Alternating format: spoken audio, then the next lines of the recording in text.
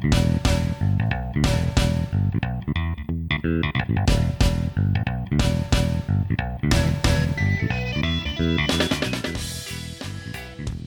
Brian. Hey, Dan. And hey, listeners, welcome to the 85th episode of The Goods, the film podcast. Today we're going to be talking about Teen Beach Movie and its sequel, Teen Beach 2. These are Disney Channel original movie musicals from 2013 and 2015. And subsequently, we'll be discussing our top 5 summer movies. So, Brian. Yes. Another Disney Channel original movie. We've watched a lot of them. Yeah, I believe, looking at the chart, this is our 9th and 10th that we've covered in depth. Oh, God. That, I suppose, hinges on whether High School Musical 3 counts as a Disney Channel original movie when it debuted in theaters. But Right. If not, then 8th and 9th. I think it counts. It feels like one, yeah. And we're at I'm going to pull up the number right now. How many things have we actually rated? It's like 117 or something. It's So we're more than 5%, less than 10% of the things that we have discussed and rated on The Goods. Not on purpose, at least for me, maybe more so for you. This has disproportionately become a Disney Channel original podcast, but that's okay. We find our niches and we run with them. So yeah, there's a few recurring themes, and DComs is one of them. Yeah, absolutely. All right. So you had never seen these before. Is that correct? That's right. These were new to me, except at some point between our coverage of the High School Musical franchise and the Zombies franchise, you hit me with the link to Surf Surf Crazy. Okay. Yeah.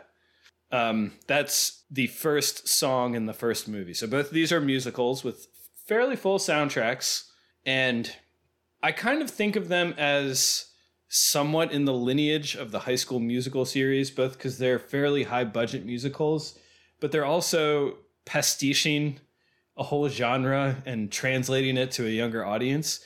The bizarre thing is that, this is a far more obscure genre to pastiche. This is basically a parody of the Beach Party movie series, Brian. Yeah, and it goes more into depth than I was expecting. I thought it would just be a beach party movie in the sense of, towels and surfboards. But they actually have very specific references to films in the franchise. Yeah, I want to talk about what some of those are, because it's pretty dedicated to that series. So, yeah. It also, I think, owes a lot to the Gidget series, which we should have brought up in the Teen Beach. I don't think we did. There's a 1959 movie that I think originated the character. Yes. Originated as a novel in 1957. The novel was adapted into a 1959 movie starring Sandra Dee. I think there's far more touchstones to Beach Party. I haven't actually seen Gidget. I've read quite a bit about it because it was kind of a precursor to the Beach Party series, but that one deals a lot with gender roles, directly, in a way that the Beach Party very much has very little interest in dealing with gender roles in any sort of way. I still think Gidget is kind of retrograde, but it at least considers them. And that's a very prominent theme in the Teen Beach movies too. So definitely. Yeah. So I say we just dive into them. I got a lot of thoughts on these movies. I do, before we dive into the recap, I wanted to shout out my little sister, Maria.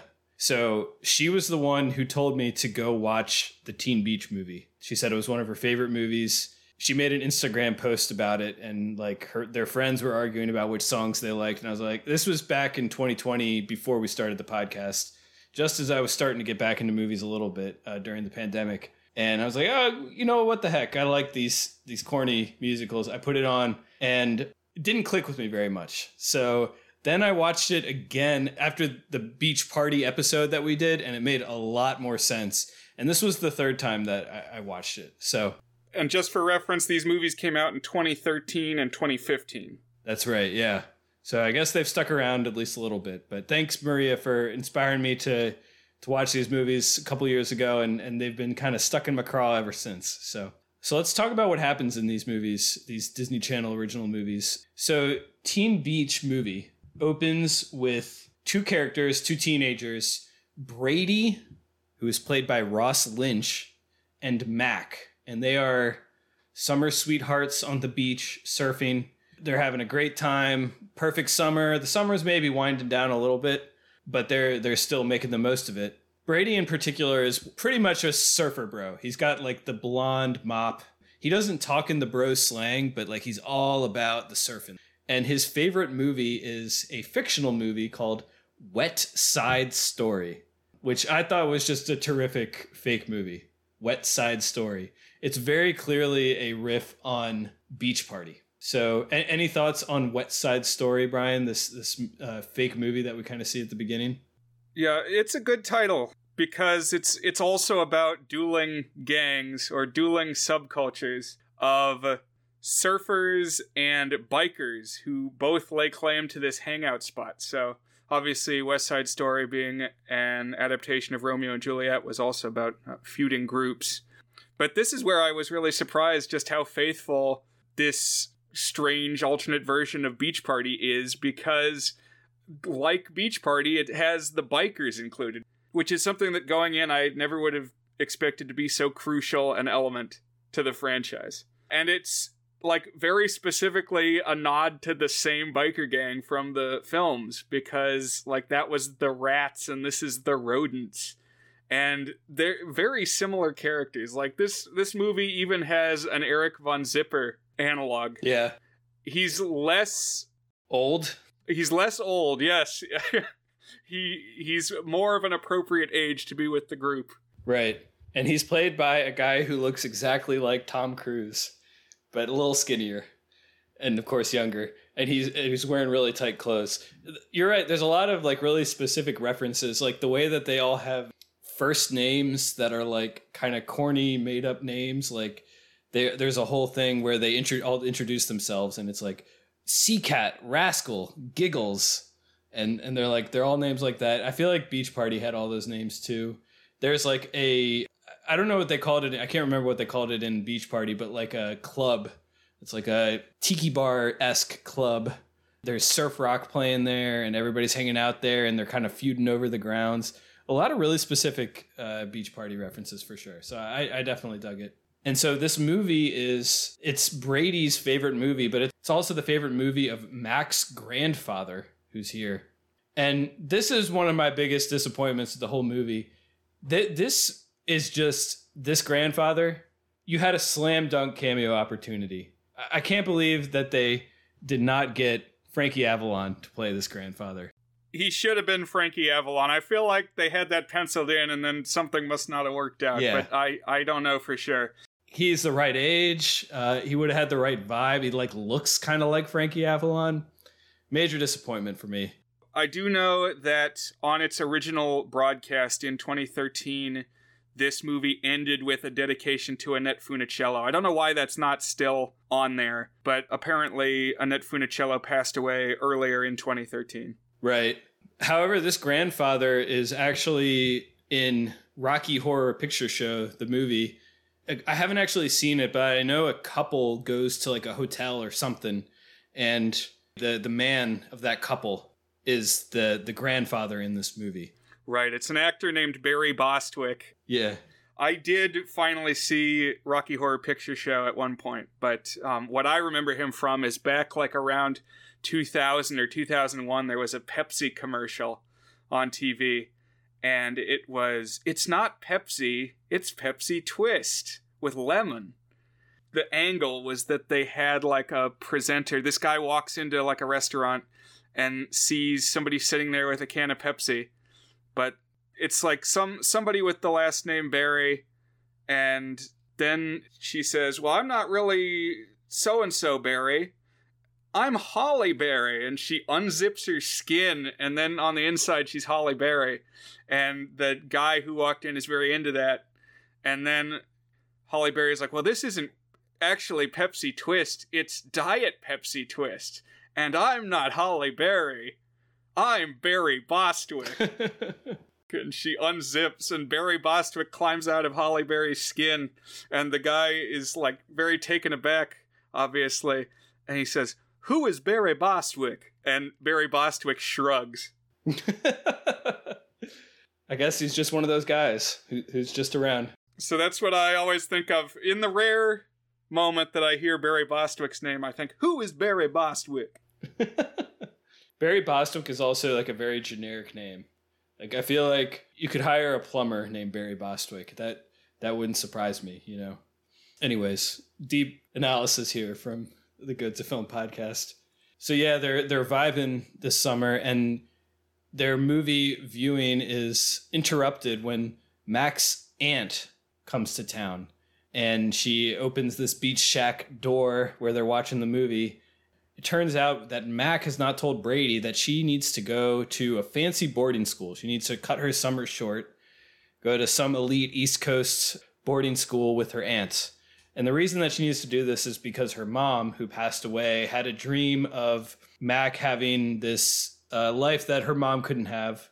And so even though Mac feels connected to the beach and to this sort of life filled with joy and recreation, she's feeling the pressure to go out to the school. And so that they're going to leave tomorrow.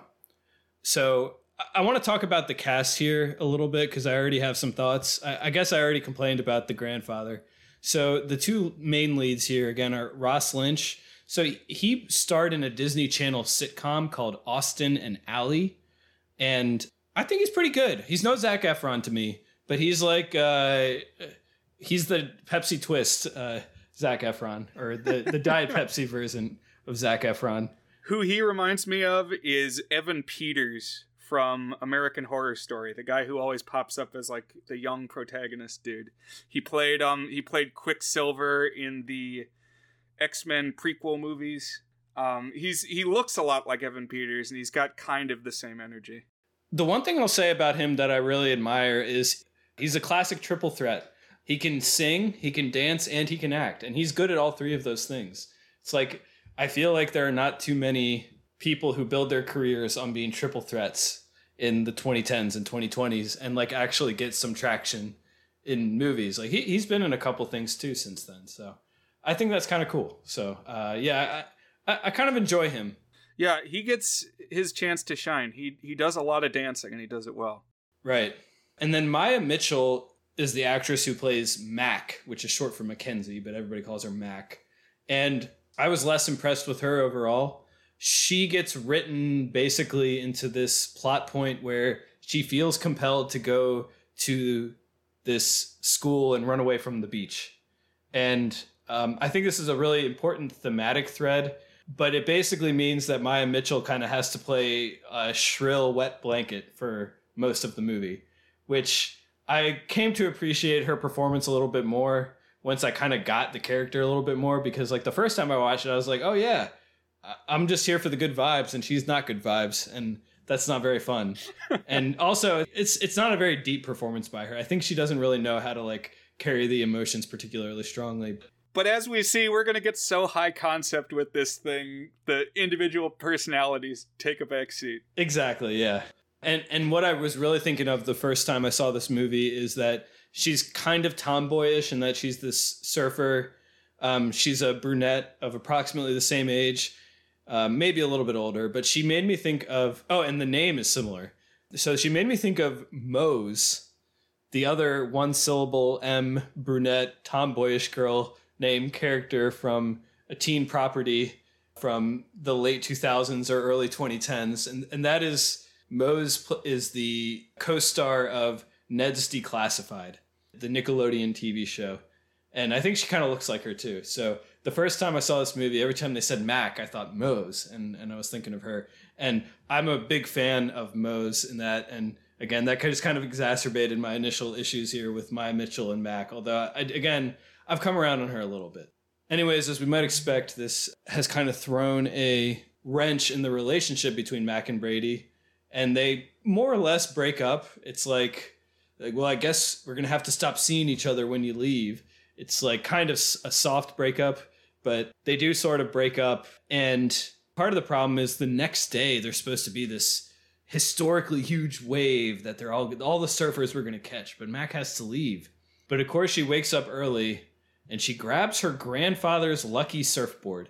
So one thing that gets alluded to that I've seen referenced elsewhere is that old surfboards were like these huge, really heavy wood things, like mini boats basically. And nowadays they're made out of kind of like a foam plasticky material. They're much lighter. And so this is kind of like one of those huge old yacht style massive surfboards that her grandfather had wood and like hand painted and polished and stuff. And it kind of glows. So we know it's going to get that Disney Channel magic here as it goes out. Yeah, it's got this like flower icon on it, this like wood inlaid tropical flower that seems to get a lot of important focus. Mm-hmm. And so she goes out into the water, and I gotta say, it looks like Maya Mitchell is actually surfing in some of these shots, which really impressed me. I imagine some of the ones where they're zoomed out, it was a double, but I think she at least attempted to surf. I don't know. Either that or they had a double that looked a lot like her. Uh-huh. I think she was at least doing some of it. Because they make a point when they're like talking about the 60s film early on about how fake the surfing is. That nobody's actually surfing, they're just standing in front of a green screen. And so here, as counterpoint to that, they really tried to have quote-unquote reality in this first act of the film when we're in the quote-unquote real world. And that holds up to varying degrees at different points in the franchise, how real this real realm is. Definitely somewhat of a theme too, and I think sometimes they fast and loose with it, and sometimes it's intentional, but we'll have to kind of deconstruct that as we go here, Brian. So she goes out surfing, but it turns out the waves are even bigger than expected, and they're kind of dangerous, and a storm is coming. So Brady happens to have a jet ski right there. He hops on the jet ski to go out and save her. But boom, the wave crashes down on them, and they are kind of submerged here 15 minutes into the movie. And all of a sudden, their heads come out of the water, and it's not stormy anymore. It's sunny now. And all of a sudden, these faint tunes kind of drift towards them. They have found themselves not where they left, but they have entered the movie of Wet Side Story. They've gone into the screen. So, Brian, what are some of the lineage of films or stories where the characters go into a movie screen or otherwise interact with a fictional movie that you can call to mind? One we watched in film class was called Sherlock Jr. with Buster Keaton, where he works as a projectionist and he is a daydreamer and he imagines himself going into the movies. What else? I know I enjoy UHF, where he lapses into these Walter Mitty daydreams. So I guess Walter Mitty also a touch point. But in those, it's not like a specific film they're going into. It's more like genres they're imagining their way into. What comes to mind for you? My two touchstones for this are both the opposite, the movie coming out and into the real world. And that is Purple Rose of Cairo, which is a Woody Allen movie that is pretty terrific. And the other one is Last Action Hero, the Arnold Schwarzenegger movie from 1993. Okay, I was just thinking that one was about that. I haven't actually seen that. I think I saw the Nostalgia Critic review. Mm-hmm. But I vaguely remember that. Yeah, that one's pretty good. I like that one. Those were the two ones that come to mind. I also think of Enchanted, the Disney movie, having some of that vibe. I guess it's not a movie, but it's like what we perceive to be a movie world, and the character comes into the real world. Right, I saw that in your notes, and definitely the second film. I can see that. Yeah. But yeah, here they are right in the movie. So this being the third time I've seen the movie now, these opening 15 minutes to get us into the movie are pretty draggy to me. I really don't like Barry Bostwick's performance. We get a lot of shots of his face, and he always just looks like he smelled a really bad fart or something. Like he's got a vaguely unpleasant expression that doesn't carry any meaning to me. Just it's kind of necessary setup, but the setup itself isn't all that interesting. It kept seeming like he was supposed to be somebody. He really seemed like he was supposed to be Frankie Avalon, or if not Frankie Avalon, like we were supposed to understand who he is. Right. But again, I just kept coming back to, who is Barry Bostwick? Here is an idea. What if he were Dave Coulier, reprising his role from the 13th Year? It would have worked better. He could have been snarky or something. I think that would have been a good casting. Better than Barry Bostwick. I'm sorry, but I'm going to stop dwelling on it. It's just one little thing. So yeah, so now we're in West Side Story, and the movie really picks up from here because now we're kind of out of your generic DCOM reality and into the DCOM fantasy realm. And the first thing we get is this number called Surf Crazy. I'm going to drop a couple of bombshells on you here, Brian. So one is, I'm not joking, this might be my favorite movie soundtrack, period, in the world. I love every single song in Teen Beach Movie. They are all so good. If we were to rank our top 5 movie soundtracks, this would be on there for me.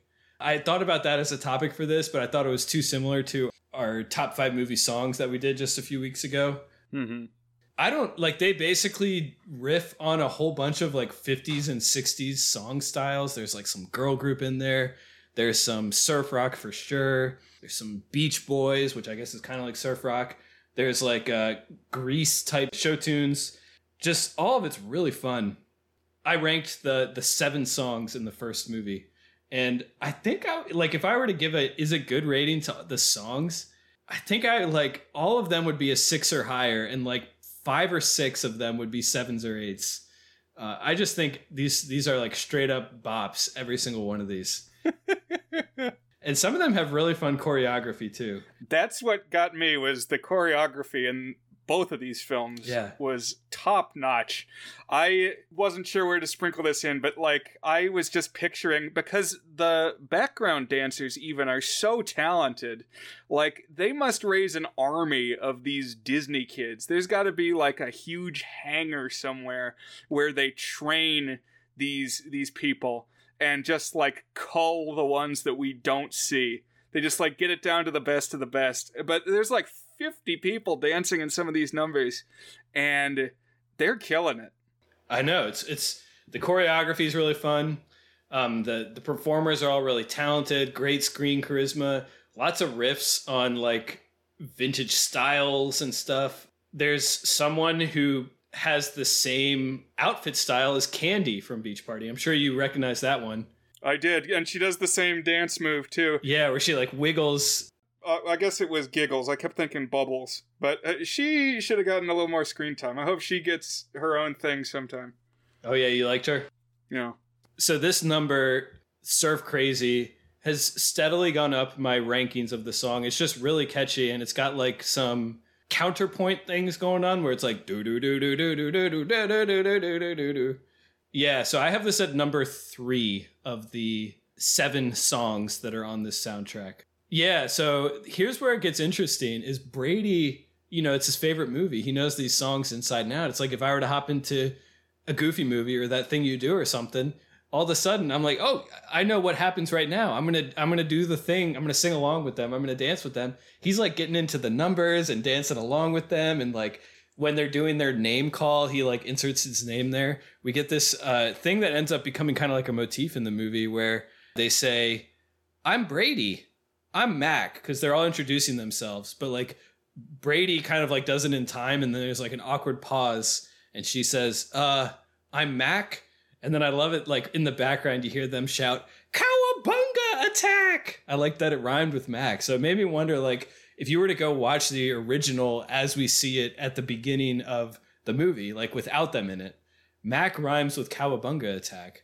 But like, what would the song have been? Like, you presumably would have had something that rhymed with whoever the last character to say their name was when they're all introducing themselves. But Brady and Mac weren't there. So what were they going to say there, Brian? What were they going to say? I don't know. Right. I don't know. It's an important question. How malleable is this narrative? Yeah.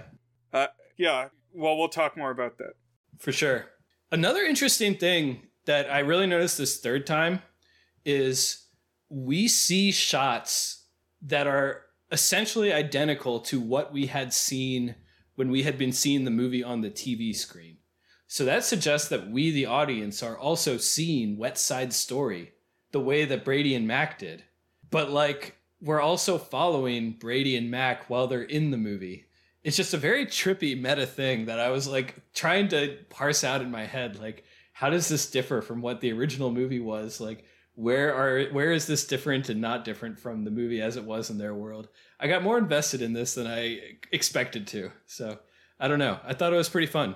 Yeah, especially by the second one. It was straining my brain at points, trying to figure out, like, what is the authentic Wet Side Story world, and how many times has it been changed by how many travelers? Yeah, exactly. Yeah, what are the realities? Because that's going to become a thing here. So then we kind of hop ahead. They go to Big Mama's, like a little club where you can get drinks and of the non-alcoholic variety, and you can dance. The surf rock is playing. And what was it called in the the Beach Party movie? You would remember better than I did. I watched 2 of the 5, and I think you got all 5, and maybe some side series in there. And this is clearly inspired by whatever that club is that we see in Beach Party. And so they go into this club, and remember, we've met the surfers so far. So Surf Crazy is the first clique. That clique is Good Time Surfers.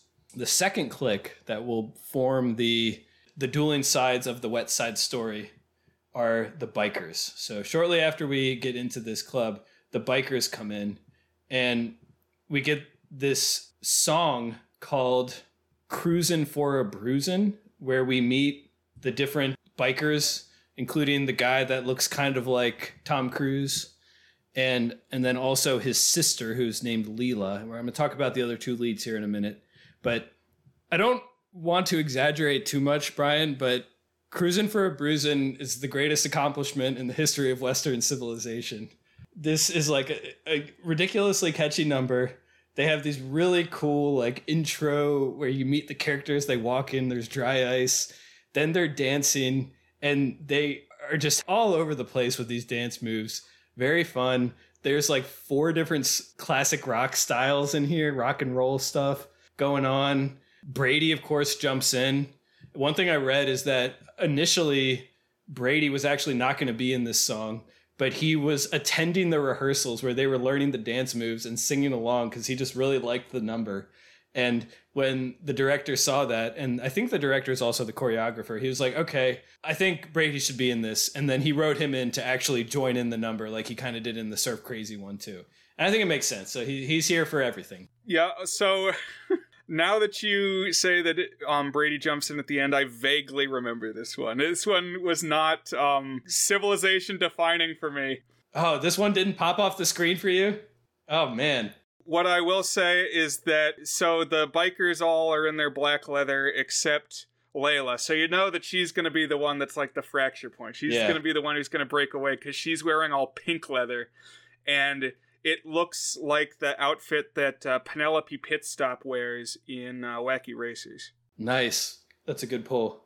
I'm really surprised this one didn't hop off the screen for you, Brian, because another thing that this song really foregrounds for me is, I'll just call it like the intense bisexual energy in this movie, where I feel like basically any 2 characters could have started making out at any point, regardless of their orientation, and it would not have surprised me. Yeah, so we talked about the original Beach Party films being just incredibly horny, and like, maybe that's not a word that I want to drop when discussing a Disney Channel film, but I mean, yeah, there's vibes here. Right. I mean, you have, in the middle of this song, you have Brady, who somehow has an electric guitar, and Butchie, so he's the guy who looks like Tom Cruise. He's the guy who's head of the head of the bikers. They're like doing dueling guitar solos where they're both holding their guitars like they're erections and making moan faces staring at each other. And it's like, man, G-rated, horny, like on the upper limit of it for me. It doesn't get as far as Beach Party does, which like has double entendres out the wazoo. Here it's all subtext, but there is absolutely subtext for horniness here. They're like gyrating, and leather, wrapped in leather, ready to go is in the lyrics. I mean, yeah. So we talked about Layla. There's also a guy named Tanner who's like the head surfer dude. in the world of the film who looks like a human Ken doll. Yeah. And in watching clips back of the songs on YouTube subsequent to the film, many commenters say things to the effect of, I can't believe that when I watched this originally, I bought that Tanner was straight. Oh, absolutely. He is just putting gay or bi vibes just off the charts this whole movie. He's just a perfectly waxed plastic man. Exactly, yeah. And he's just got this, like, I don't know, the way he carries himself, he doesn't seem thirsty for the women. He's got like a, I don't know, some weird energy about him for sure. And I don't want to dwell on this song too long. This is also the song where it occurred to me that I imagine that this guy, Jeffrey Hornaday, has not directed that many things. And I haven't looked this up to confirm, but it really, man, imagine that you had this song, but it was directed by Kenny Ortega, who like always knows exactly where to place a camera when you're doing these big scale numbers. Some of the numbers here are good, but some of them, you just get the sense that Jeffrey Hornaday was just spitballing it wherever he put the camera to like capture it. It's not like horrible because you always know what's going on, but I think the actual like camera placement and subsequent editing are not among the strongest parts of this. But you know what? It's a Disney Channel original movie, so you know you can't get your hopes too high on these things. So I looked up Jeffrey Hornaday. Apparently he was the choreographer on the like 1991 Dick Tracy movie and like briefly dated Madonna until she got with the director and star of that film, Warren Beatty. Interesting. Yeah, he did like old like Madonna music videos and stuff too. He's been around for sure. But yeah, it looks like he adapted dance routines from Flashdance for a Jennifer Lopez music video, and yeah, so he's done a lot of stuff. And I think you're right. He's a real ass choreographer for sure because there's good dancing here. But I don't know how much direction he's actually done. Anyways, that's Cruising for a Bruisin'. We now have met our leads. So let's talk about those leads. We talked a little bit about Tanner. So Gracie Gillum is her professional name now. Grace Phipps was what she was credited as, playing Leela. I got some questions about Gracie Gillum. The first is, where did she come from? Yeah, okay, so first, for age reference, she's 2 years younger than I am. And she was like 20 or 21 when she made this film. She is just insanely beautiful. Definitely. She looks uncannily like Alison Brie. Oh, interesting. I can see that because she's got like the kind of round face and she's a brunette, and kind of like the big expressive eyes. And she's like an insanely good singer too. She can dance. And like every time she has a scene or a bit, she absolutely sells it. She has chemistry with every single person she needs to have chemistry with in the movie. Man, if I'm making a movie in 2022, I'm calling Gracie Gillum's agent and being like, hey, what's she up to these days? Does she want to be in something? I can find a place for her because she is so good in these movies. Mm-hmm. And she just really radiates. I don't know. She's just magnetic on screen, I think. And I feel like she doesn't even have enough stuff to do. Like I would have let her do everything in these movies.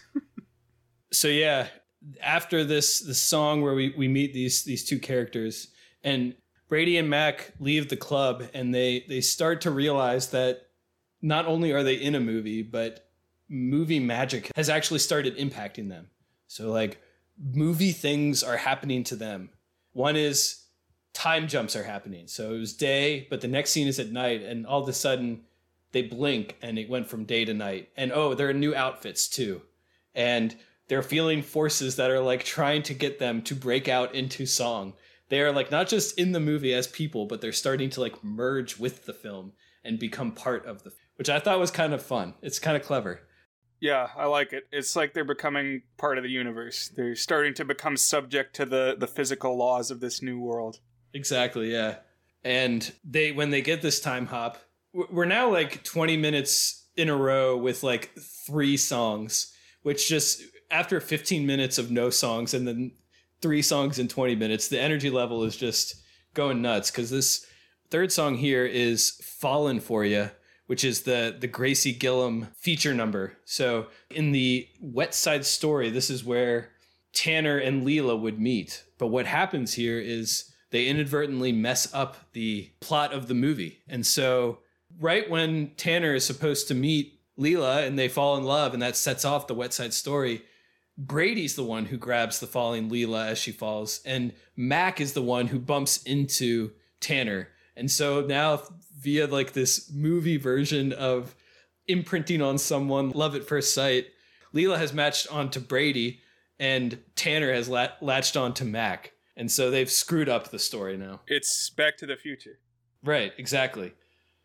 And it's kind of funny because now the other characters don't know what they should be doing.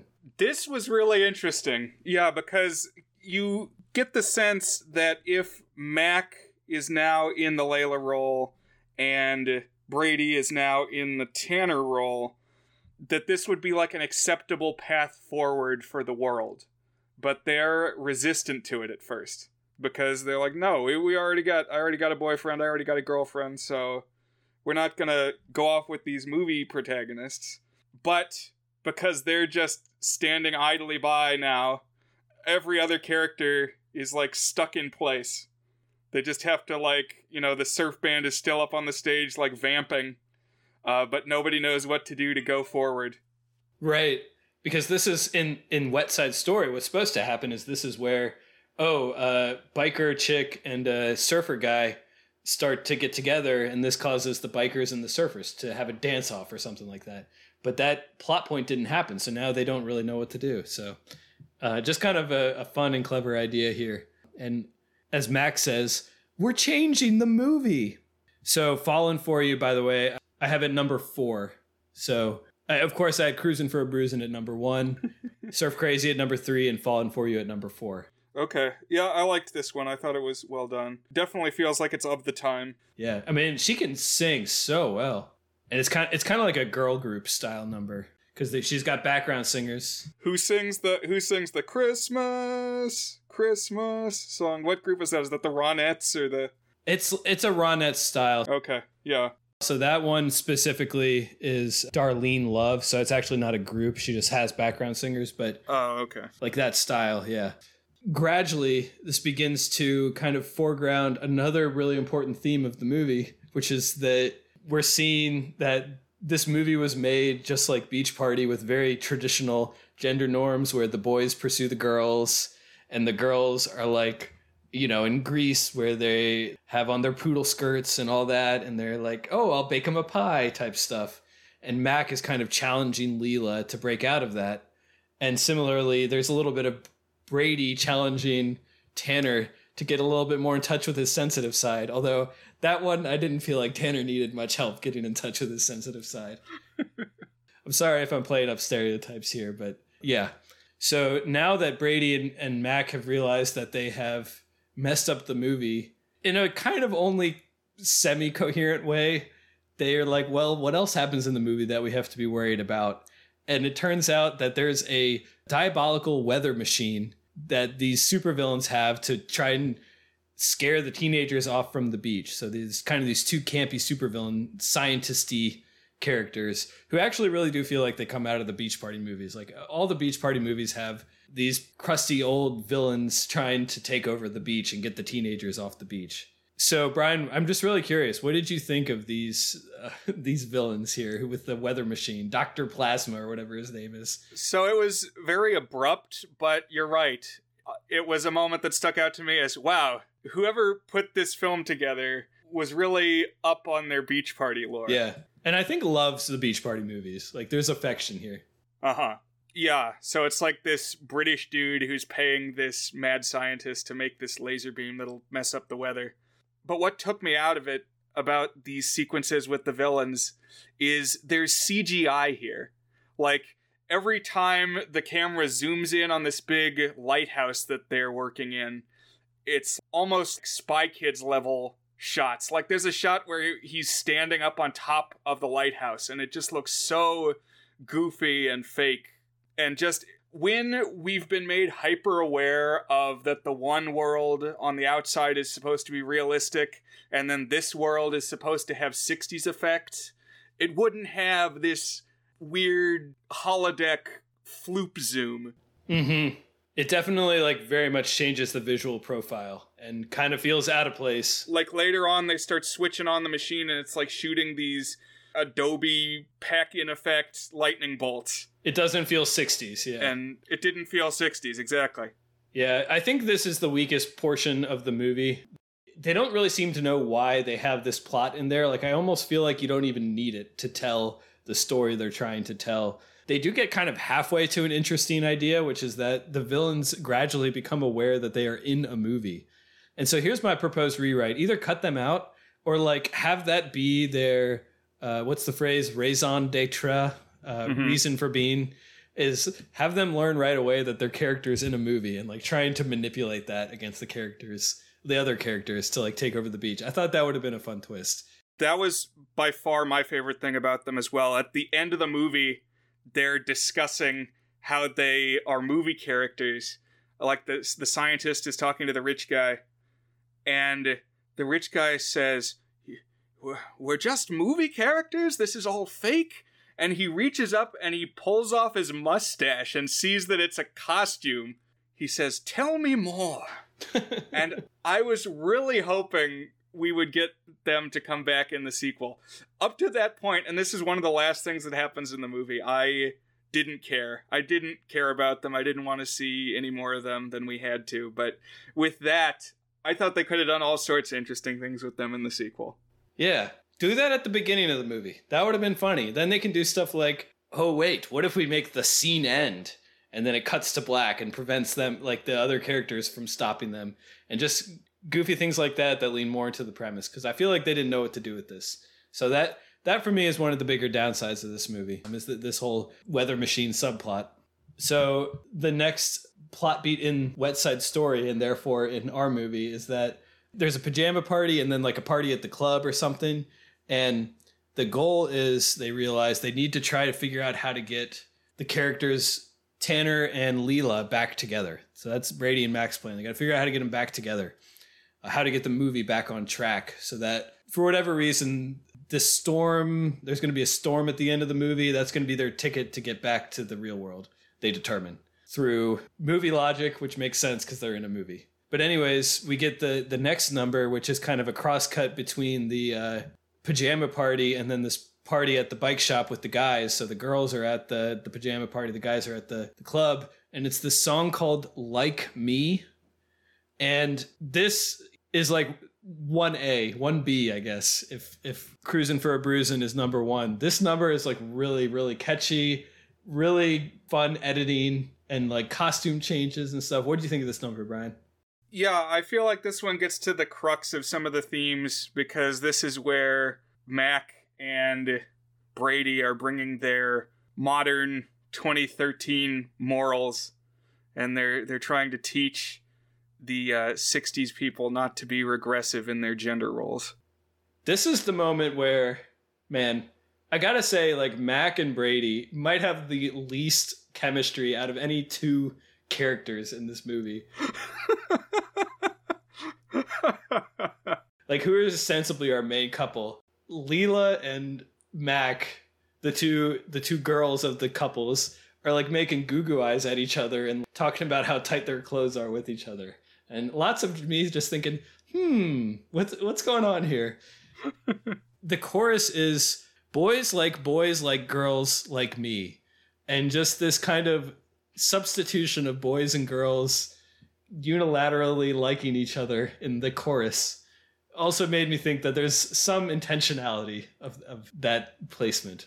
Well, I believe the full phrase is, I know what girls like boys like me. So yes, you get girls like girls, but there's more at the start of the phrase. Yeah, that's true. And the song ends with Mac basically dressed as Sandy from the end of Grease when she gets her bad girl makeover and has like an all black leather look to her. Yeah, there's a lot of Grease in this movie too. Definitely, yeah. So this time around, I actually was kind of struck by, there's a pretty interesting balance here in the way that this movie is kind of tackling gender roles, but also simultaneously like the balance between facing reality versus like living a fun, easy life. Because it doesn't fully give into one of those two sides. It kind of does the Lego movie thing where it's like you can't have an extreme philosophy. You need to have balance in your life. You need to be okay being your own person, but also it's okay to be a girly girl and like girly things if you're a girl. But also you don't need to do that. Do what you like.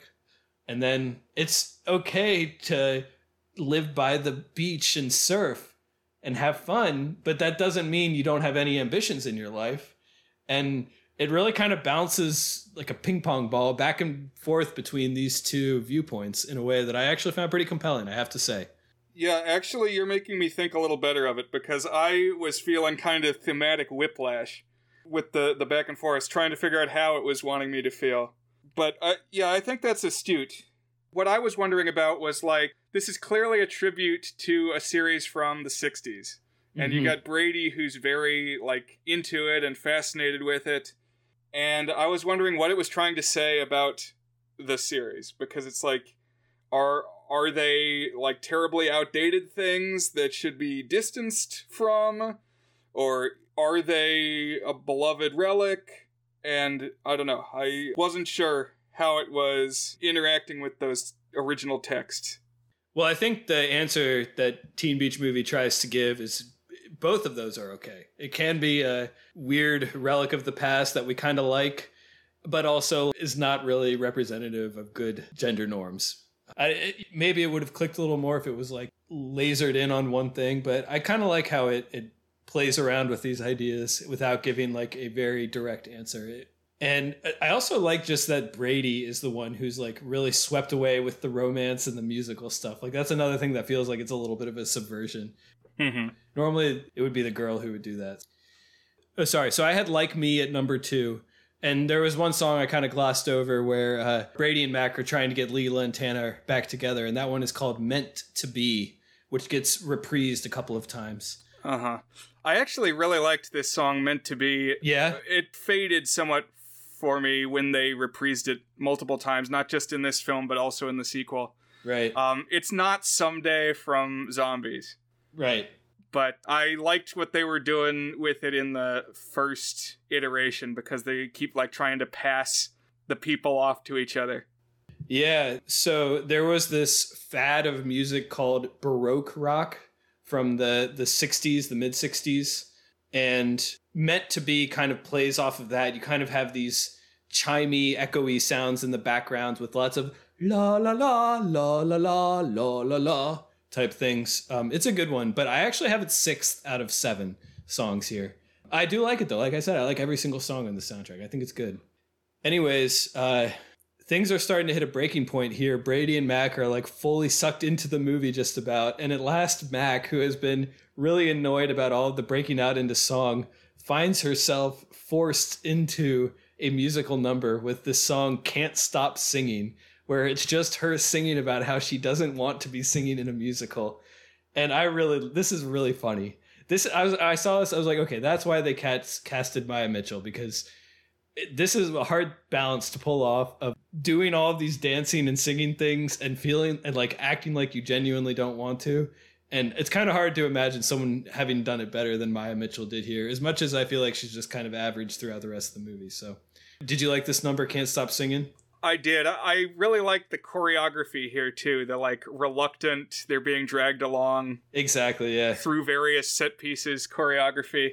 And so I had an idea at one point for a musical like this, where somebody like pierces the veil and is aware of what's happening. And mine was titled At the Drop of a Hat.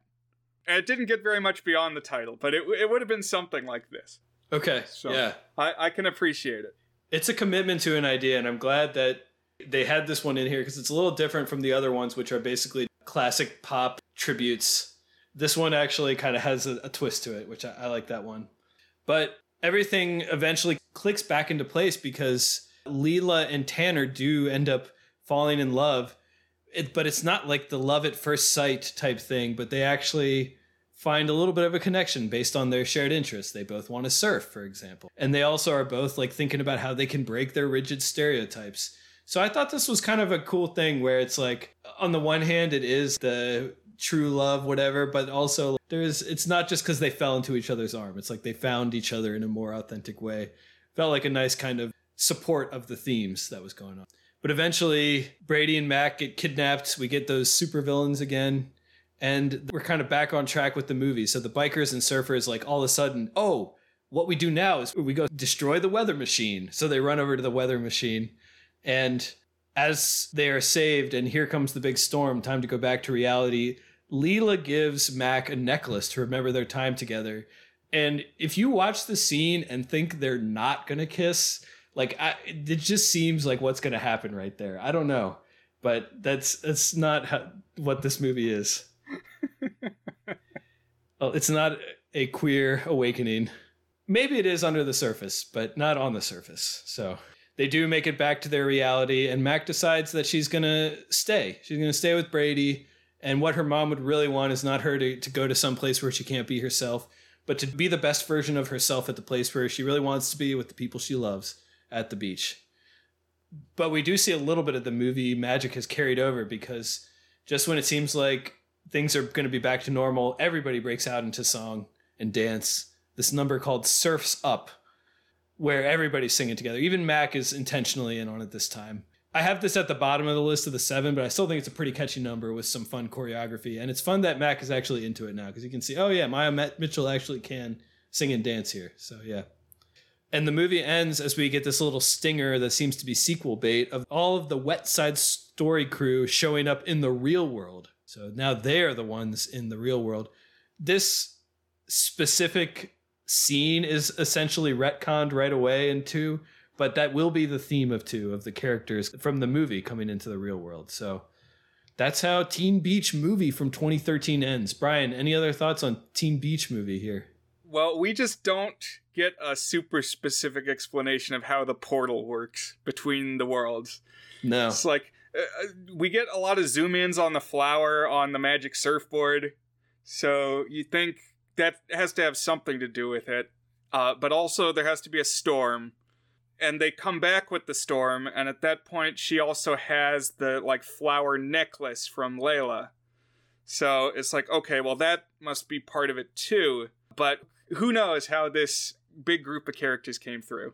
No mention that they also had a storm or a magic surfboard. It just seems like the membrane is porous now.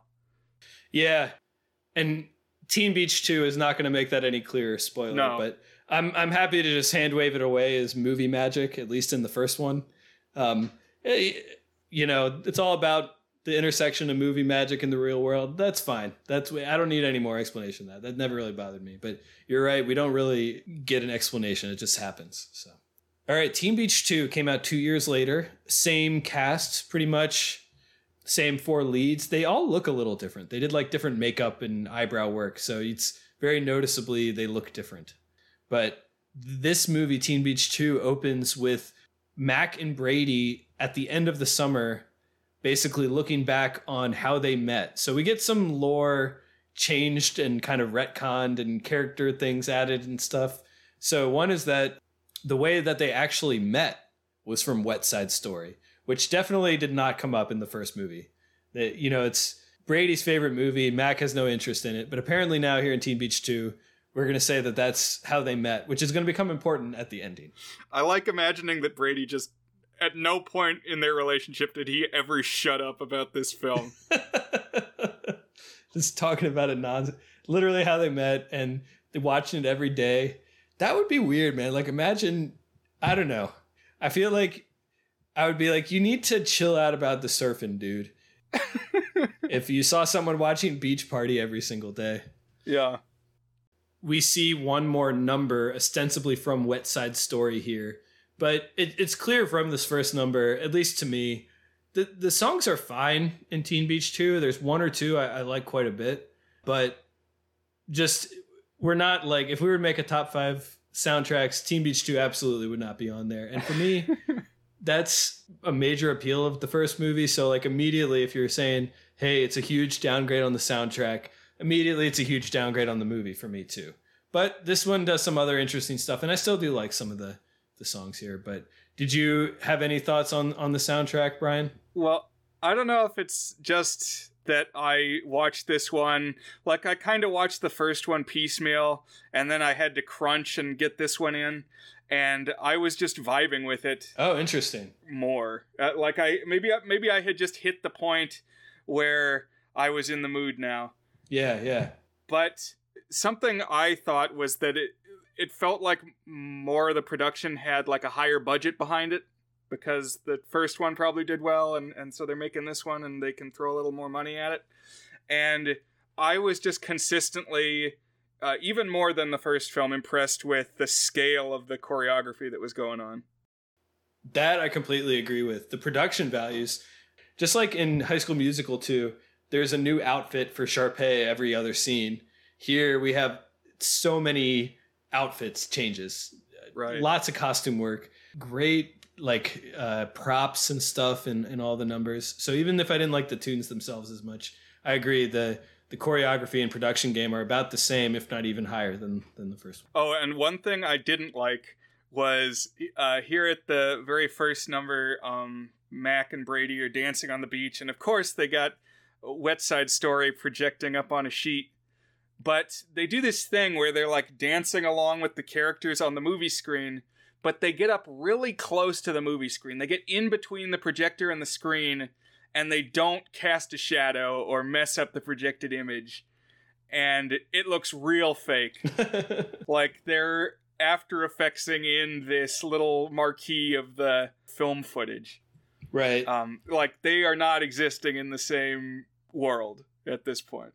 This is clearly a post-production element to get them this close to the screen.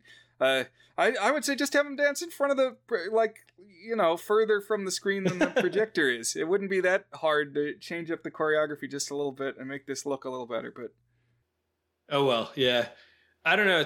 Everything like that in this movie, to some extent, you could say, hey, it's playing with the idea that this is only a partial reality that's influenced by movie stuff. But I feel like that's not the point of that type of effect here. It's just they didn't do it right. So, you know, whatever. They just green screened it on. But yeah. One thing that happens early is Mac loses her necklace into the ocean, which is going to become symbolic because Mac is going to lose some of her zeal for Wet Side Story and beach life very shortly because it's the first day of school.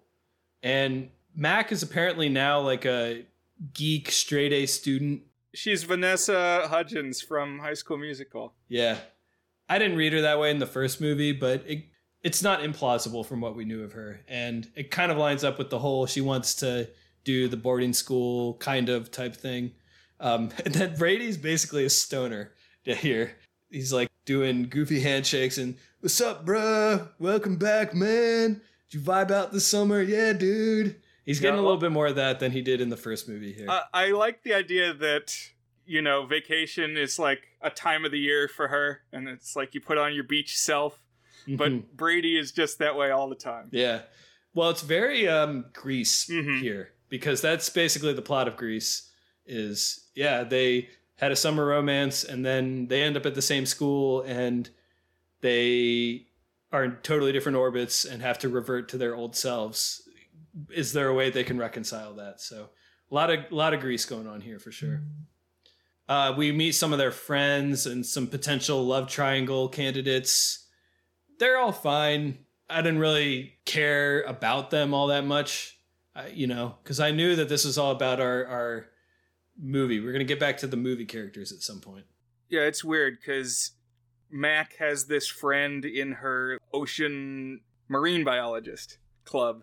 This dude who it looks like is going to try to make a move on her, but then he deflects to this other friend of hers, and then it never comes up again. Yeah. It seems like it's going to be a thing, but it ends up not really being a thing. And this dude looks like a model. Like he's handsome, and he just doesn't look like someone who I would expect to see in a marine biology class, but I don't know. I guess that's par for the course in these Disney Channel movies. We also learned more about Brady, and like over the course of 2 scenes, we learned that he's like a rock star with like full sound booth at his house and recording these like professional sounding rock songs. Oh, and he gets like this rock number that feels like a more traditional Disney Channel song, that whereas in the first movie everything was like a play on some 60s style. But also he's an inventor. He's got all these sketches of novelty surfboards that he wants to try to make and try out in the waves. So Brady's also got more going on here too. Both of them have huge bedrooms. Just expansive. That's true, yeah. Well, and Brady also seems to live on a beach shack literally 30 feet from the tide. Yeah, he has like a bungalow that's open on all sides. Right. So he's kind of in his surf world and rock world, but Mac is like lasered in on the extracurriculars, and she's like organizing fundraisers and dances and stuff. And also it's college app time, and there's this big thing where Mac is like really excited about an oceanography program, but Brady doesn't even know what he wants to do in his future. And so they stand each other up. I think specifically Brady accidentally stands up Mac because he loses track of time, and they realize that they basically have no shared values, and they break up again. Meanwhile, boom, back in West Side Story. Okay, so now we're seeing the West Side Story movie again, but I don't know. They didn't know they're in a movie, but they're like still going through the beats of the movie. And it seems like they're doing it on loop or something, because they remember Brady and Mac, but they're in an earlier thing in the movie, like when they do Fallen for You. So this is just very bizarre, changing the rules of the movie logic to me. What it actually really made me think of is that movie I mentioned, Purple Rose of Cairo.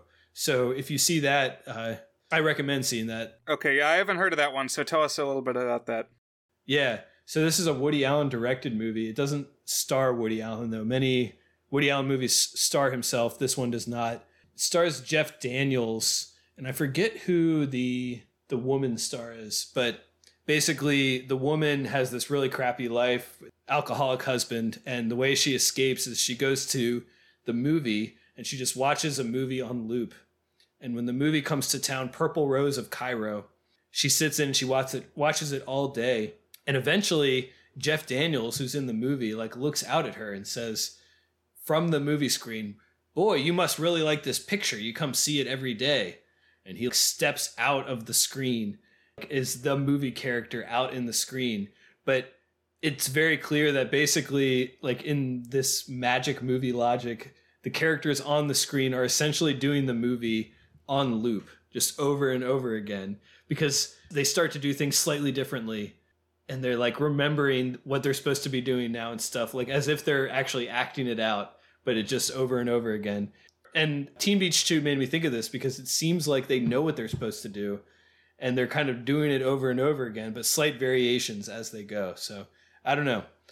In particular, Leela is kind of questioning her role in the movie, and does she have to do all the girly things? Just in the way that was kind of raised, and like Mac planted the seed in her brain that you don't have to bake them a pie to win their heart over. You know, you don't have to subject yourself to 1960s gender norms. Yeah. So I took it to be that it must be looping in some sense, because otherwise it's just not really a world. Otherwise they exist for 2 hours, you know? Right. It's like there's no way for them to develop in that case. So it's got to be like they experience it over and over in some regard. It's hard to say. It's complex. It's like time travel mixed with time loop, mixed with, I don't know. It's like a little window into existence that has a beginning and an end point, and what happens on either side of that. Right. And the curious thing is there's a whole dynamic here where characters don't know they're in a movie, but they also sort of know how they should act, as if they're like, know they're on a script. So you're right. It's like some alternate version of reality that we don't quite understand. What it's making me think of just now that we're talking, did you watch any of the Westworld TV show? Yes, I did. It feels a lot like that, and especially in the sense that like the main protagonist girl is kind of breaking out of it. Oh, yeah. Doesn't look like anything to me. They have this couple days loop that all the robots reset to, and all the human guests come in and they get to experience it for a little while and then go home, and then all the robots reset again. but some of them are starting to have, what do they call them? Reveries. They're getting sentient.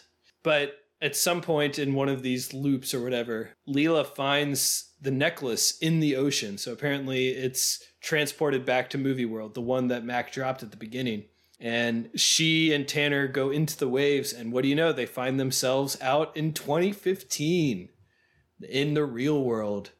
And they still have kind of movie magic dust or whatever powers on them. One thing I appreciated is the movie leans into, here are very specifically 2015 totems. This was the model of iPhone that people had, and this was the hairstyle that people had, and these were the gadgets that people had at the beach. And it already feels like a time capsule to some extent of that time. The only time that really stuck out to me was at the beginning when they're like reminiscing about how Mac and Brady met. And she says, and you were sitting on the beach watching Wet Side Story on your tablet. Yeah. I guess I watch movies on my tablet. I watched this movie on my tablet, but that phrasing just sounds weird. Probably because they couldn't say iPad, but... Exactly, yeah. On your non-specific technological tablets with a touchscreen and Wi-Fi. Yeah, that one. But that also reminds me, in the first movie, the individual worst line in either of these movies is there's a really dumb joke about Angry Birds where like a guy's shooting a slingshot and he's like, those birds are angry. And Brady's like, huh? What? Oh, haha. I don't like it when they do jokes like that. There's like a one in Moana about a tweet for Twitter too that always rubs me the wrong way when it comes. Well, to me, it was like an attempt at a, hey, Chuck Berry, you know that sound you're looking for? It was like a time travel thing. Like, you know, it's going to be significant later. Well, that would make more sense, like if Brady was the inventor of Angry Birds or something. Well, maybe now he will be. Maybe.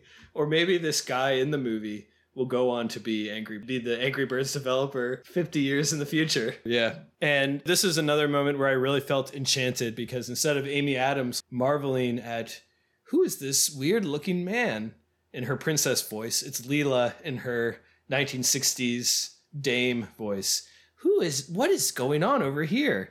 They're fascinated with the modern world and all the things that we kind of take for granted. Eventually, Mac and Brady, who are kind of broken up, find Leela and Tanner. And we get a whole bunch of stuff where as like Leela and Tanner encounter people, they break into song. And, oh, they can't get wet. That's like a joke from the first movie. That's a way you know if you have movie magic is you can't get wet. And things like that. But both Leela and Tanner are finding themselves kind of fond of this modern real world. But Leela in particular is like, oh, here girls can learn calculus. I really like calculus. And I think I want to stay here type stuff. And flashback over to the Wet Side Story. Now they're really thrown off because their leads are gone. Just like in the first movie, they didn't know what to do when things got messed up. Here they're kind of like trying to figure out what to do. Characters are vanishing like Back to the Future. And there's this bit where characters are like, well, something should be sung here, but I don't know what. And two different characters that we kind of recognize as side characters go up and sing a version of the Fallen For You song, but like an upbeat dueling version of it too. Yeah, I didn't really understand why characters were vanishing. I mean, this is their world. They belong here, ostensibly. But I mean, I guess it raises the stakes. They need to have something to fix. I also kind of liked them like attempting to fill in the roles and taking the stage when the other characters would. It reminded me of in Inside Out when joy is gone and then the other emotions have to like put up a facsimile. They have to like try to fill in that role. Oh, what would joy say? But because it's the other emotions doing it, it's twisted. Oh yeah, I kind of see that. Yeah. I think the explanation for why they're disappearing is like, if there are no leads, then there's no purpose to the movie. Mm-hmm. And so no reason for these characters to exist because this movie wouldn't exist. And that is kind of like an important thing, is that the things that the leads do can impact the movie world as we know it. Oh, you know? Yes, that's a good point. I hear you. But eventually the Wet Side Story characters who are still around are like, we need to go find Leela and Tanner. And so they enter the real world And Leela and Tanner are like starting to lose their movie magic, starting to become more like real people. And eventually Mac and Brady reveal that, you know, the world that they know is actually a movie. And we get this little number where they talk about how movies are great and wouldn't it be great to be in a movie? But it's not until those other Wet Side Story characters come back that Leela and Tanner realize that they need to go back to their movie. Otherwise, Wet Side Story and the characters will no longer exist. But for some reason, after they do that, they all come back to basically convince Mac and Brady to get back together. And there is this big dance coming up. So now everybody's at a school dance and Wet Side Story characters are vanishing by the scene. So it's kind of like a countdown timer. Can Mac and Brady get back together? Can the Wet Side Story characters make it back in time? And so we have this dance. And I got to say, watching this again, the first time since I've seen Zombies, this dance really felt like Zombies to me. It's kind of got like black light going on. So the colors are a little distorted and purplish. And the song is much more like 2010s pop. And I also think like it's not the bright sunny colors of the Wet Side Story. It's kind of the more garish colors of Zombies. So any thoughts on this dance or anything here, Brian? This is the school dance that they've been like building to, right? Exactly, yeah. Yeah. Well, what I noticed is, of course, it's Under the Sea themed. Oh, I didn't even think about that. You got to have every school dance that comes at the climax of a movie that's Back to the Future adjacent. You got to have that sea ending, even if Back to the Future is not involved at all, because we watched Read It and Weep also ends with a Under the Sea school dance. Yeah. Well, and people are even disappearing here, like in the Polaroid and yeah. I mean, here it makes some sense, but it's like theoretically you could have a school dance themed to some other biome. Yeah. At the end of this dance, Mac and Brady do get back together, and now it at this point all of the characters have disappeared except Leela and Tanner. So there's no storm or big waves going on for Leela and Tanner to get back to their world, and we know that they're about to vanish, which would poof the movie out from existence even. But Brady pulls out the surfboard that he's been inventing. That plot line comes back, and that it's like motorized, so they're able to get back out into the ocean, back into Wet Side Story. But before they do this, Mac and Leela have a conversation. Again, this is like a conversation that a couple would have. Like it really felt like they were about to, you know, have a farewell kiss or something here. But one thing that I saw when I was reading a review of this movie is every main character has a gay moment here, where like you see them look into the eyes of another person of their gender, and it looks like they are about to start kissing. And I definitely got quite a bit of that, especially with Mac and Leela, but definitely some with Tanner and Brady too. In this one, Tanner is so wacky. I mean, in the first one, obviously, he existed by the odd rules of his world. Like, he had the sparkly teeth, and he was just always, like, inhumanly perfectly coiffed. But here, he's zany. Right. He's getting lots of broad gags as he's getting, like, kind of in Enchanted, the prince who comes out. He's getting those types of gags. Mm-hmm. If you haven't seen Enchanted, you don't know what I'm talking about here, but yeah.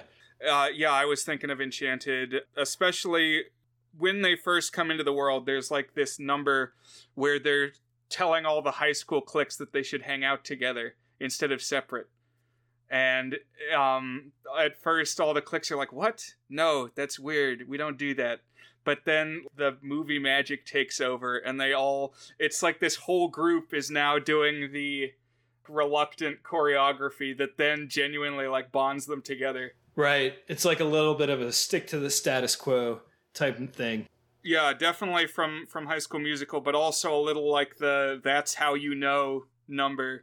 Oh, yeah. That Giselle inspires in Enchanted when they're going through Central Park.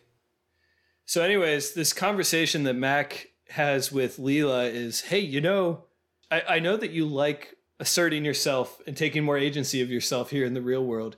You can do that in your movie too. You can change the way that the movie works. Leela's like, really? I can do that? I guess so. And so then we get this foreboding bit of dialogue. Well, if they vanish and the movie goes away, then would it mean that we never would have met? How would that even work? Definitely like some time travel conundrum stuff going on here. Mm-hmm. And so it seems like it worked because they get them back into the wave, back into the movie, out of the modern world, real world, back into Wet Side Story world. But then when Brady comes out of the water, mission complete, he just walks right past Mac as if they have not met each other. So all of a sudden, like, what's going on here? And then we get to this fundraiser. Now, when we had learned about this fundraiser that Mac was planning earlier, she had explicitly said, I'm not making it Wet Side Story themed. People don't like old 60s movies the way that we do.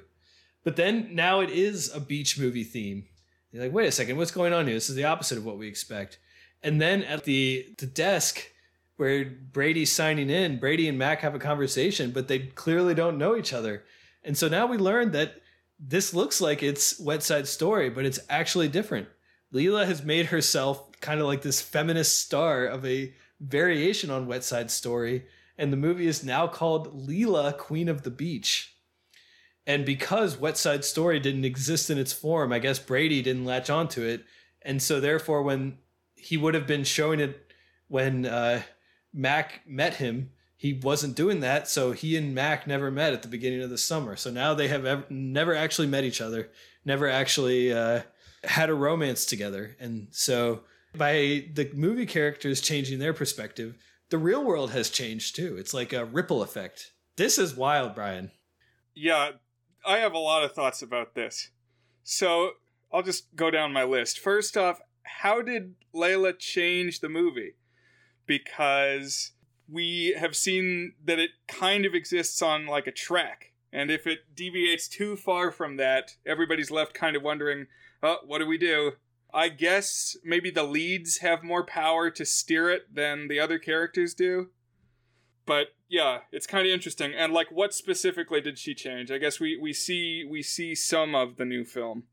But yeah, I'm curious if this is the movie now that came out in the 60s, what else changed in society in the years since? Right. It's like slight variation on the old movie, but somehow like the energy, I don't know, maybe throughout the loops, like each loop, maybe Leela asserted a little bit more of herself in it or something. The very nature of the film changed such that in the past, when the movie was filmed, whoever wrote it was like, yeah, this should be named after Leela or something like, I don't know. It doesn't get a lot of explanation. It's very elliptical. It's not explained, and it's just so fascinating. Well, because if the world of the movie is malleable, then could any of the characters change it? And the whole history of the world with it? And if so, is the timeline constantly changing? Is the world history changing every 2 hours every time the movie loops? I feel like it has reached a state of stasis. Okay.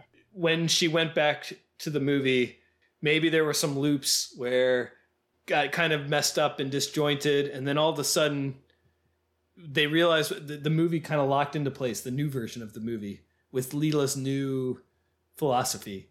Okay. And so then the reality now that we're seeing for Mac and Brady is that one. But you're right. It raises a lot of questions that don't get clearly answered. Then here's another question. Does every work of fiction operate this way? Man, I don't know. Is there a world of characters living their lives that then ripples out into the human world when they decide to make a change? Or is this like a specific mirror dimension? Just this is the one, you know? I don't know. Why would it be that movie? Who knows? That reminds me of a Futurama episode where they see a parallel universe and it's all the characters except they're wearing cowboy hats. And Fry says, wow, it's incredible to think that there's an infinite number of universes. And the professor says, no, just those two. Just us and Cowboy Hat World. Another thing that happens here, further kind of raising questions about the basic way that this world operates and what are the rules here, is that now it seems like the movie and the real world are also kind of connected. Somebody throws something to the screen, but it like comes out of the screen and hits Mac in the real world. There's also a merging of the two worlds to some extent, because also all of a sudden all the characters in the real world are getting up and participating in the dance number. It's a new dance number called That's How We Do. And I think this is my favorite number from the sequel. It's kind of a play on the closing number from Grease, the nonsense Ramalama Ding Dong song. Mm-hmm. But it's a different version of that here. Right. This number is huge. And it just goes on and on. It's like 6 minutes long on YouTube. But yeah, the choreography is incredible. It's really fun. Yeah. Really, really good. And there's a whole bunch of people involved. And it's nighttime at the drive-in. And there's this bit where Brady jumps up in the bed of a pickup truck. And then a bunch of other dudes do too. And they're doing tap dancing in the pickup beds. And it's really cool. I mean, it's just sprawling. Obviously, a lot of work and time and talent and money went into all of this. The one down note is that multiple people get up on top of a truck in front of the screen, and they're doing that goofy effect again. They're right up pressed against the bedsheet again. And not casting any shadow. In this case, that doesn't bother me because it feels like that could be intentional, the way that the worlds merge. Mm-hmm. But the fact that it's just been a consistent, poorly executed effect makes me think that maybe they just didn't do it, you know? They didn't do it right, but yeah. And then the movie kind of ends here with Brady and Mac kind of detecting some sort of previous connection maybe, but they get kind of their fresh start. And the last lines are, "I'm Mac, I'm Brady," which had been the motif from the first movie, which I thought was a really cute and clever way to end the movie. So let me throw my rewrite at you, Brian. Okay. Here's the different thing. So this movie, Teen Beach 2, was released, had its debut on the Disney Channel the same day that the Supreme Court legalized gay marriage, to the day. So perhaps if the writers had known that that was going to happen, what they would have done, and might have been more interesting, is instead of Tanner and Leela going back into the movie, have Tanner and Brady go back into the movie. We know Brady loves the movie. We know Leela loves the real world.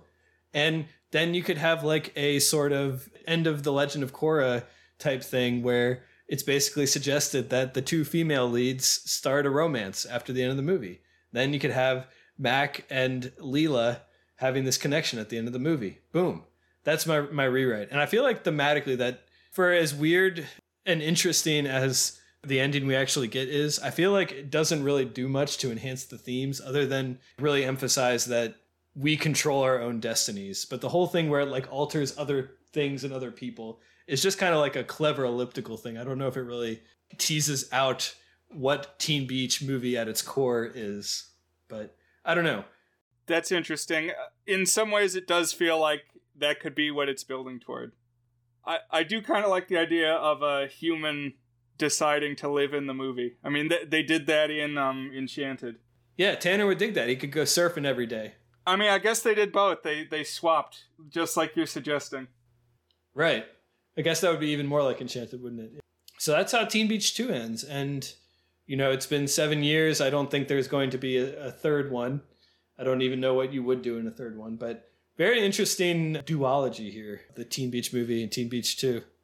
They got to do Back to the Teen Beach. Oh, yeah. Like when everybody's old in 2040. I'd watch it, man. Speaking of third parts, you texted me earlier that Zombies 3 release date, just over a month from now, right? Yep, July 15th. So maybe we'll finally hit you with that update episode. So it's been a long road, and we still have a top 5 to go, Brian. Let's hit our good things, not so good things, and then we can hop into our Is It Good section. So I kind of hit most of mine, but Brian, were there any other good things or not so good things that you wanted to call out one more time? I guess a good thing for me is that this exists. I don't know who was clamoring for a tribute to the Beach Party franchise among the typical Disney Channel demographic. Who was deep into the Annette lore among the people watching. What even was on 2013 Disney Channel? You mentioned, what was the show? Oh, Austin and Ally. Yeah. Yeah. I don't know how much overlap there is between those fandoms. Not many. I mean, if you look at even at Letterboxd, which is kind of people who are more into film history than your average Disney Channel viewer, the Beach Party movies rank among the least watched movies that we have talked about in our tenure. Because you can order them by popularity. So it's not like, I mean, people might get the idea because it's been parodied so many times, but it's not like these are classics that are the boys are spinning up on Friday night, you know? Right. I only know it through a back door through Pee-wee's Christmas special. Right. Yeah. A couple quick thoughts on my side. Teen Beach, the first one, Teen Beach movie, honestly, I really like the way that it deconstructs the movie. It almost seems like it's kind of deconstructing the idea of a Disney Channel original movie. I know that it's not exactly that because it's a beach movie. That's not really what Disney Channel does, but like the way that it kind of shows that the seams on like a way that a cheesy movie like the kind that Disney Channel shows works. It really feels like it's engaging with its format in a really thoughtful way that you wouldn't expect out of something like that. I mean, it's not too aggressive about it, but I think it's kind of smart. I actually think it is kind of a clever movie. So I like that. And I do think I like the Beach Party things and the music maybe more, or at least up there with any of the other Beach Party movies. It really does feel like a proper Beach Party movie with this additional meta layer on top of it. Last thing being that Gracie Gillam gets a lot more time, a lot more stuff to do in Teen Beach 2, and I think that's awesome. But yeah, those are the extent of my thoughts. Anything else, or are you ready to hop into Is It Good? Yeah, I'd say let's make our judgment. So, listeners, Is It Good is our signature section where we each give the movie a rating on our 8-point goodness scale, ranging from very not good, a 1 out of 8, to our masterpiece rating toward de good, which is an 8 out of 8. So, Brian, you're our guest. Why don't you give us just Teen Beach Movie? Is Teen Beach Movie good? I've been waffling a little bit. You've done a really good job selling it. And there's definitely a lot to think about with these movies. It's surprisingly high concept. I think I'm right on the line of a 4 and a 5. As Dan just said, I think we got an 8-point scale. I'm gonna fall just into the camp of 5. So yes, a good movie. Once again, I'm just struck that this got made. It is kind of a complicated love letter to the series. Improves on it in some ways, deconstructs it in some ways, is critical of it in some ways. And yeah, a pretty solid soundtrack. I wasn't as enamored with it as you are. But, I mean, hard to knock a musical too hard. I would have liked to have seen more with the villain, since we did end up exploring this world again. Right. So sorry, did you land on goodish or good? Good. 5. Okay, 5. So I can comfortably say with my most recent watch that this is my favorite Disney Channel original movie. It has officially passed High School Musical for me. So my head and my heart are saying slightly different ratings. I'm just going to be kind of silly with it and go with what my heart says. I'm going to give this movie an exceptionally good Teen Beach Movie. I'm going to give a 7. It's got flaws and it still has some of the Disney Channel stuff with it, especially the first 15 minutes and the plot thread with the mustache twirling scientist villains that doesn't quite know what it wants to do. But man, the soundtrack, everything it's doing that's kind of on a meta scale and how that all kind of aligns up with the themes of the movie and just the weird energy that the movie has. I really like it. And it's funny because every time I watch a movie, I give it a score on the Is It Good scale. This was the 3rd time I watched it. The first time I watched it, I hadn't seen any of the Beach Party movies. I gave it a 3, a not good. The second time I watched it, I gave it a good. And I don't know what it is, but it's really swept me away the more that I've thought about it and kind of lived in this world and this soundtrack and revisited it. I'm going to give it a light, exceptionally good, Brian. Maybe over the top, but that's how I'm feeling right now. Cool. So how about Teen Beach 2, Brian? Teen Beach 2, I think I'm firmly in 4 territory, good-ish. And I did go and look back at all our previous DCOM musical rankings, thinking about how would this compare, say, to the various Zombies installments in the High School Musicals. And so I think this is a safe 4. It's pretty good. I really like the various musical numbers in this. One we didn't talk about at all is there's this song. I thought of it as being called Play the Scene. I think YouTube says it's called something else, but it's the song where Brady and Mac are trying to convince Layla and Tanner that it's better to live in a movie world. And so it's all these movie cliches, but the various scenes are being like constructed around them as they sing. And a lot of it is these single extended takes.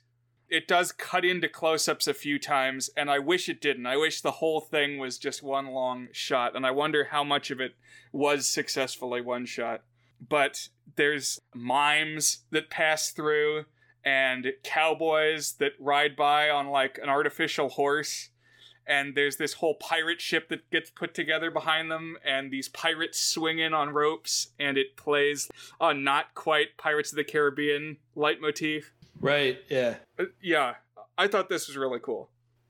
Yeah, this is a cool number. Yeah, I definitely agree. It felt a little out of the genre of what we'd seen before. I agree with that too. But it's a little out of place. But yeah, I liked it though. And it was people, once again, just everybody showing their chops. Yeah, for sure. So I am right on the line of a goodish and a good. I am fond enough with the ambitious ending. It's a Disney Channel movie, and it's like doing this really ambitious stuff with, I don't know, having us deal with really bittersweet emotions. How many Disney Channel movies like challenge us to deal with bittersweet emotions, Brian? Not too many of them. And even if they do, they end happy, you know, like it all resolves into something happy, whereas this is like very mixed. So I'm going to say that this is just barely a good movie because I really do. I still enjoy it. It's not as good as the first, but it's right on the fence for me. So I'm just gonna go ahead and give it a 5 out of 8, a good, on the strength of lots of Gracie Gillam Leela material. She's just stealing the show, and that ending, and I really like the "That's How We Do" number that we talked about. That kind of wraps up the movie. That elevates it for me. 5 out of 8 for me. There you go. Teen Beach 1 and Teen Beach 2. A lot of thoughts. Glad we got to talk through it. And now on to our top 5, Brian, because we do have a thematically linked top 5. Join us for our follow-up episode, Top 5 Summer Movies, coming soon.